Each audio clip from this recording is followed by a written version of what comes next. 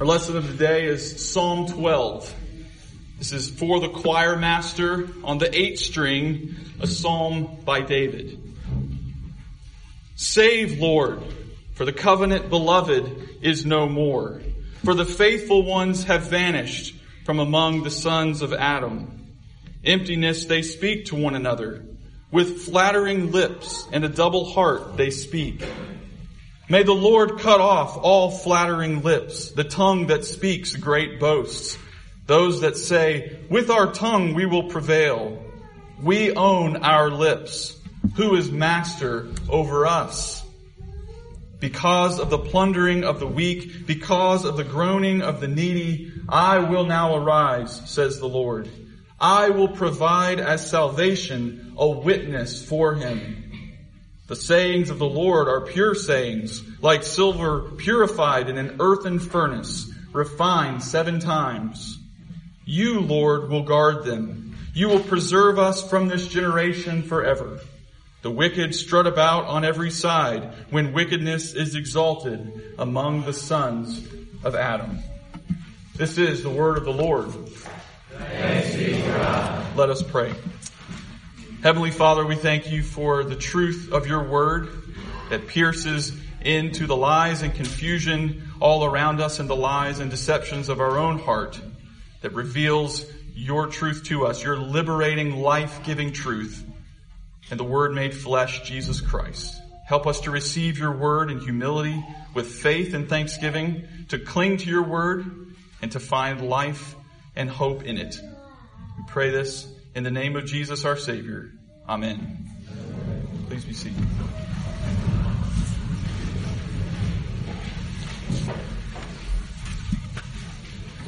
You don't need me or anyone else to tell you that we live in a culture dominated by lies.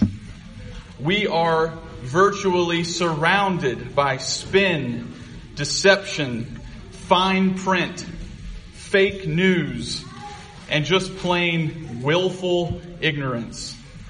There is so much corruption and deceit in our public life that we just roll our eyes at it. We even joke about it. I could probably rattle off a long list of jokes about politicians and used car salesmen and lawyers and whoever else, and you would probably know them all because it's just commonplace. I'll spare you the corny stand-up routine this morning. It's so commonplace that we can joke about it. And as we Alabamians know from our own politics, sometimes you have to joke about it to laugh, to keep from crying, because it's so sad. It's tragic to see all the corruption and deceit in our government and our elected leaders in our broader society. It's become commonplace to assume that a salesman is trying to rip you off. It's commonplace to assume, just assume that a politician is corrupt. And it's nowadays, more so maybe now than ever, it's commonplace to assume that media outlets are passing off propaganda as news. You know it's bad when pollsters are spending their time trying to figure out who Americans trust the least. And the two options vying for the top spot are the White House and the news media. You know it's bad when you can't even find out the real answer to that question because there are several polls that give several different answers to the question. But we don't need pollsters and pundits to help us diagnose a problem that's really as old as dirt. Psalm 12, which was written about 3,000 years ago, shows us a scenario that looks strikingly similar to what we see in our own day.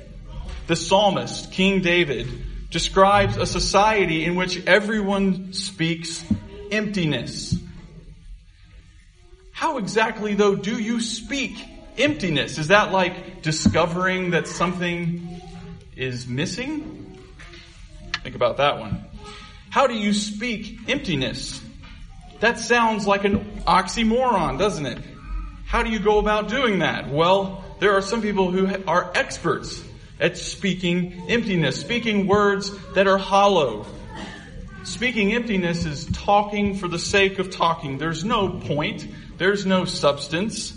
Using buzzwords and cliches that mean nothing, really. Speaking emptiness is false promises. It's fake apologies. It's saying one thing while meaning something totally different.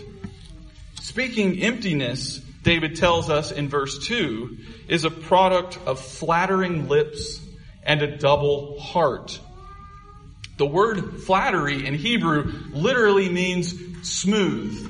It's smooth talk. Words that are so polished and slippery that you can't hold on to them. They don't mean anything. They slip right through your fingers. They don't land on anything. They don't stick to anything. Flattery, smooth talk is speech that is shiny and attractive, but it's filled with deceit. Smooth talk is speech that manipulates and seduces. It's speech that's intentionally vague and obscure. And David tells us that this sort of doublespeak always flows out of a double heart. A double heart is when you lack integrity. There's no wholeness of self. There's duplicity down to your fundamental being. A person with a double heart will say whatever it takes to get what he wants. And then at the end of the psalm, David describes how the situation is so bad that worthlessness and vileness is exalted, that the wicked are able to strut about, proud of their arrogance, proud of their lies and their deception, because worthlessness is actually exalted in the culture. It's bad enough for people to be speaking emptiness and flattery. It's bad enough for lying to be tolerated and excused. But the situation is desperate when worthlessness is exalted and even celebrated. The Greek storyteller Aesop, who lived in the 6th century BC, put it this way: "We hang the petty thieves and appoint the great ones to public office." The 6th century BC. There is nothing new under the sun. Worthlessness is exalted. That's a desperate situation. Now, it would be easy for us to read a passage like this and simply shake our heads at our wicked and lying society. Just the same, it's very easy for Christians to moan and groan and point the finger at all those flatterers and deceivers out there. But Psalm 12 won't let us get away with that kind of attitude. Here, as in many other places, God's Word shows us that the cause of virtually any problem in society can be traced right back to God's people. It's less painful to say that Christians are being led astray by a godless culture, but in reality, it's the other way around usually. In reality, godless culture is almost always a result of unfaithfulness in the church. And that's exactly where David begins this psalm. Before he laments the lying and the deceit in society, before he laments the way that worthlessness is exalted and the vile, the wicked strut around out there, he begins by saying, "Save, Lord, for the covenant beloved, the godly one is no more. For the faithful ones have vanished from among the sons of men." That's the root of the problem in David's day, and I would submit to you, in our own. Any society inundated with lies and deception is that way largely because God's people have abandoned God's truth. And this happens in all sorts of ways, some subtle and some not so subtle. God's truth is undermined when Christians put on a good show at church while being unfaithful in their life and work. Hypocrisy, after all, comes from the Greek word to put on a performance, to act the part. God's people contribute to the problem of insincerity and deception in society by talking about God's love while ostracizing those who need it most. By using pious talk to win power and financial gain. The world sees right through that. When the church jettisons biblical teaching that has become unpopular, when the church is filled with false teachers and false prophets who preach a gospel that is self-serving, that's really no gospel at all, when the church has a double standard for sins out there in the world and overlooks and condones so many sins in the church, all of this is undermining truth and honesty and sincerity in society. If God's people can't speak the truth, if God's people are dishonest and deceptive and duplicitous, why should we expect or be surprised that the world would be any different? But this shouldn't surprise us.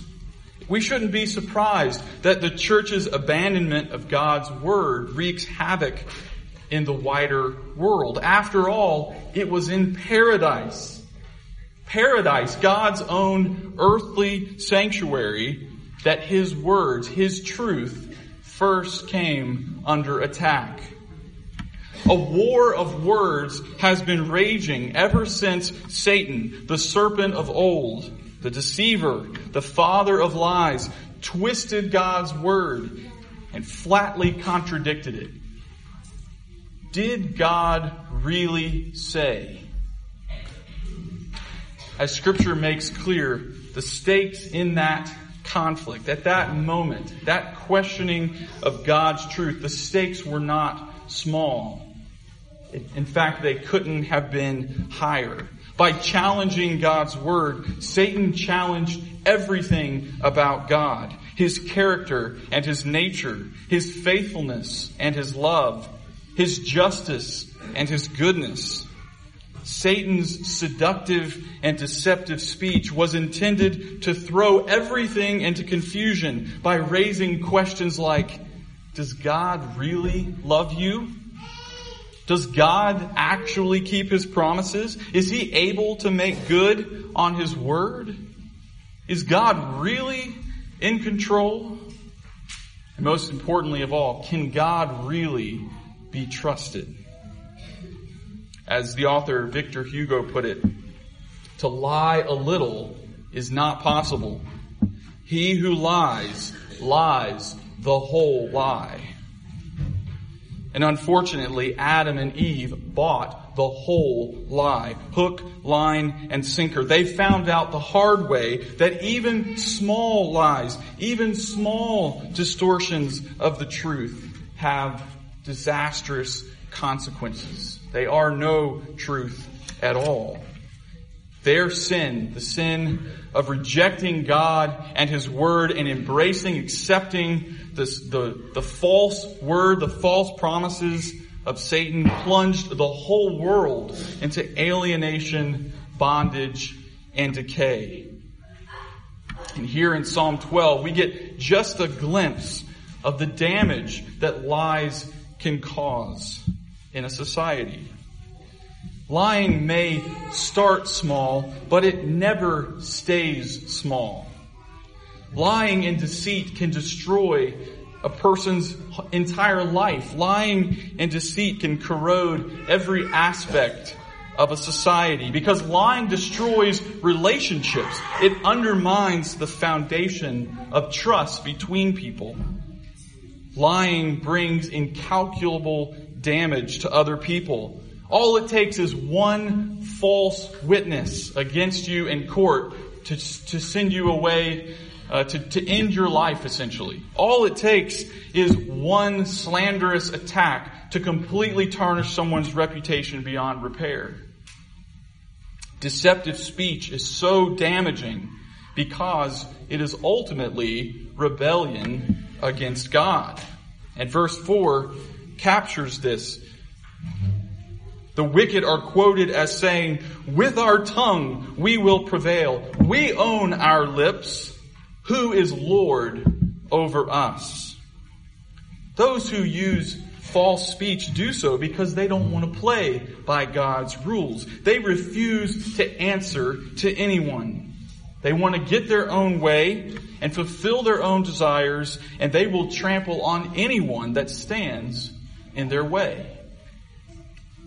And verse 5 reminds us that it is the weak, the vulnerable, and the needy who are most affected by deceitful speech.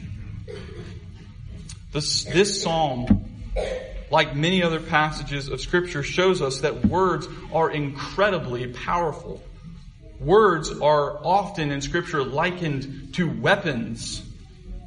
Psalm 12, if you noticed, says nothing about physical violence. There is nothing here about murder or bodily injury. There is a battle going on in Psalm 12, and the weapons are all words. Proverbs 18:21, which we heard earlier, puts it succinctly: death and life are in the power of the tongue. Death and life are in the power of the tongue. James 3 tells us that the tongue can stain the whole body and basically incinerate an entire life. And this raises a very important question. How are we to respond when deception and flattery run rampant? How can the destructive power of lying words be counteracted? When we are surrounded by false speech, false accusations, and arrogant boasting, we, like David, should call on God to intervene. David notices what's going on in his society, and he calls on God to intervene, to silence the flattery and the arrogant boasting of the wicked. And notice God's response. What is God's response to David's plea for salvation, for deliverance from these lies? God responds with more words, but not just any words. This is not a case of fighting fire with fire. God responds with pure words. The only antidote to corrupt speech is pure speech. The only weapon against lies is truth. The only answer to false words is God's word. Verse 6 says, "The Lord's sayings are pure sayings, like silver purified in an earthen furnace, refined 7 times." God's word isn't in need of purification. That's not what David is suggesting here. David knows that God's word is already pure because it comes from a pure source. God is the essence of holiness and purity. There is no falsehood or deception in him. And in 2 Timothy 3, the Apostle Paul assures us that God's word is without flaw or defect of any sort. It's completely reliable, completely trustworthy, precisely because it comes from God. It is breathed out by God. It's important to notice that when God responds with his word, with his pure words, that his words are pure and they purify. The word of God is refined and it refines. God's truth is the only solvent able to remove the stain of lies and deception. Psalm 19, another psalm of David, beautifully describes the power and the purity of God's word, the purifying effect of God's word. It says, "The law of the Lord is perfect, reviving the soul. The testimony of the Lord is sure, making wise the simple. The precepts of the Lord are right, rejoicing the heart. The commandment of the Lord is pure, enlightening the eyes. The fear of the Lord is clean, enduring forever. The rules of the Lord are true and righteous altogether. More to be desired are they than gold, even much fine gold. Sweeter also than honey and drippings of the honeycomb.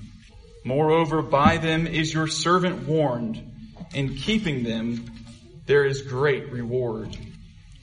God's words are powerful. They are pure and they are purifying. They are perfectly pure and they purify perfectly. God's word exposes and refutes the lies that are all around us. They are liberating, as Jesus himself said, you will know the truth and the truth will set you free. A friend of mine recently told me about his elderly relative who had just recently had cataract surgery and was very upset to find out just how old she looked when her cataracts were removed. Now, maybe in that case, ignorance is bliss, but in any other case, ignorance is not bliss. Lies are enslaving and truth is liberating. So there's one reason not to have cataract surgery. Lies are incredibly powerful precisely because they have the power to imprison us while making us believe that we are actually free.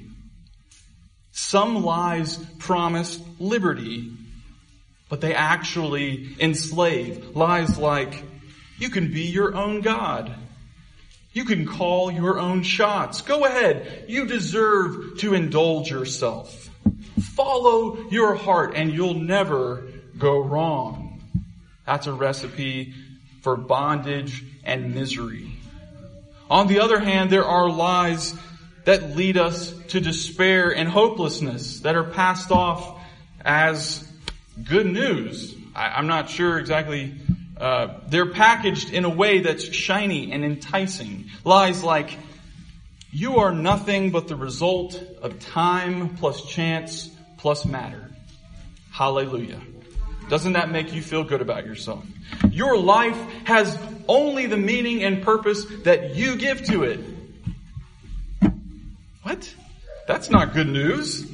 You are a slave to your impulses and desires. You just can't help yourself. This is good news to many people in our culture. Your worth is determined by what other people think about you or about how you think about yourself. The truth of God brings life and freedom because it exposes deception and it shows us the way things really are. This process of facing the truth can be very painful, like having cataract surgery and finding out how you really look. But the pain of facing the truth pales in comparison to the pain of living in lies.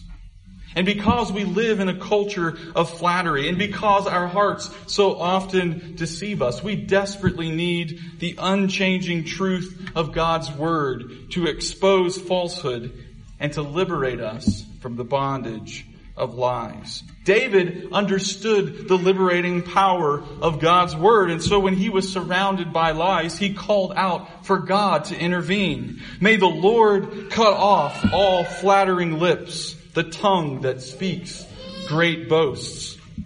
And in response to David's prayer for help, God promises to arise and bring salvation in the form of words. Because of the plundering of the weak, because of the groaning of the needy, I will now arise. How does God arise? How does God come to the rescue of the poor and the needy? Quite often, God's salvation comes in the form of His Word. And that's what He promises at the end of verse 5. I will provide as salvation a witness for Him. When smooth talkers boast of their power and trample the weak underfoot, God's Word comes to expose their lies and to confirm His truth, to expose them. as frauds. When God's truth is twisted and openly mocked, God arises to set the record straight. In the Old Testament, God most often sent His word through a prophet. But ultimately, of course, the Lord rescues the weak and oppressed by sending the Word made flesh, Jesus Christ. Jesus is the faithful witness who brings salvation. After all, the word for salvation here in Psalm 12 is the root of the name Jesus. And when the angel comes to Joseph and explains to him that he should go ahead and marry Mary, and take her as his wife, even though she's already found to be with child, the angel says, "You shall call his name Jesus, for he will save his people from their sins." Jesus is God's saving word. He is God's truth in the flesh. The Gospel of John, if you're looking for a classic exposition of this theme, the Gospel of John draws attention to this theme more than almost any other book of the New Testament. John tells us that in the beginning was the Word, and the Word was with God, and the Word was God, and the Word of God who makes known the Father. He is the exact expression of the Father. He reveals the Father. He became flesh and dwelt among us. Jesus is God's truth in human form. He is the perfect Word of God, pure and purifying. He is the one who reveals the Father so that we might know God and trust in Him. He is the fulfillment of all of God's promises. Jesus speaks God's word, which are words of life. And Jesus testifies to the truth. If you remember Jesus standing before Pilate, he says, "I have come to testify to the truth." But here's the bitter irony. Here's the tragic irony. Jesus, the greater Son of David, the living Word of God, fulfilled Psalm 12 when He was brought down by lying and deceitful men. In the greatest miscarriage of justice in world history, the sinless Son of God was convicted on false charges by a phony court. The godly were no more. The faithful had vanished, and the arrogant men twisted God's word in order to put God to death. The Word became flesh. The Word of God arose and was killed with lies. But the Father saw the oppression and the suffering of His beloved Son and vindicated Him by raising Him from the dead. The resurrection of Jesus was His justification by the Father. He is who He says He is. He is, Romans says, declared to be the Son of God in power. The Father refuted the false charges against Jesus and declared Him to be nothing other than the Son of God, the Word made flesh, truth incarnate. And because Jesus bore witness to the Father in His life and in His death, the Father bore witness to Jesus by raising Him from the dead. And so when John sees the glorified and ascended Jesus in the book of Revelation, he calls Him the faithful witness, the firstborn of the dead, and the rulers of the kings of the earth. Now, if you're upset by all the lying, the flattery, the deception, and corruption in our society, there are two very simple steps that you need to take. The first is to stop complaining.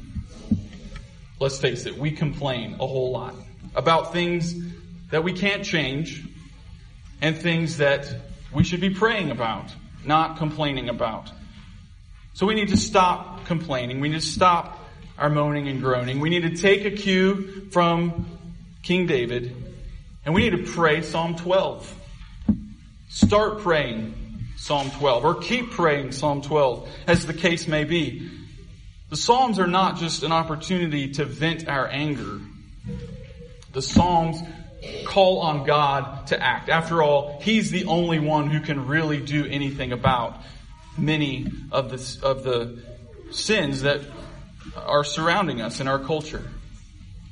So pray Psalm 12. Pray for God to arise, for God to send forth His word, for God to purify His church, for God to purge His church of heresy and false teachers, for the word of God to be preached in all its truth and all its fullness and all its power, and to dispel the lies in the culture around us and in our own lives. But maybe this morning you find that you yourself are trapped in your own lies. The only way out is to come clean. 100% honesty with God, with yourself, and with anyone else that you've been deceiving. That's the only way out of lies. There is no other way out. This is what the Bible calls confession. To agree with God that you are a sinner. To agree with God's assessment about you. The truth is that God already knows everything you're trying to hide.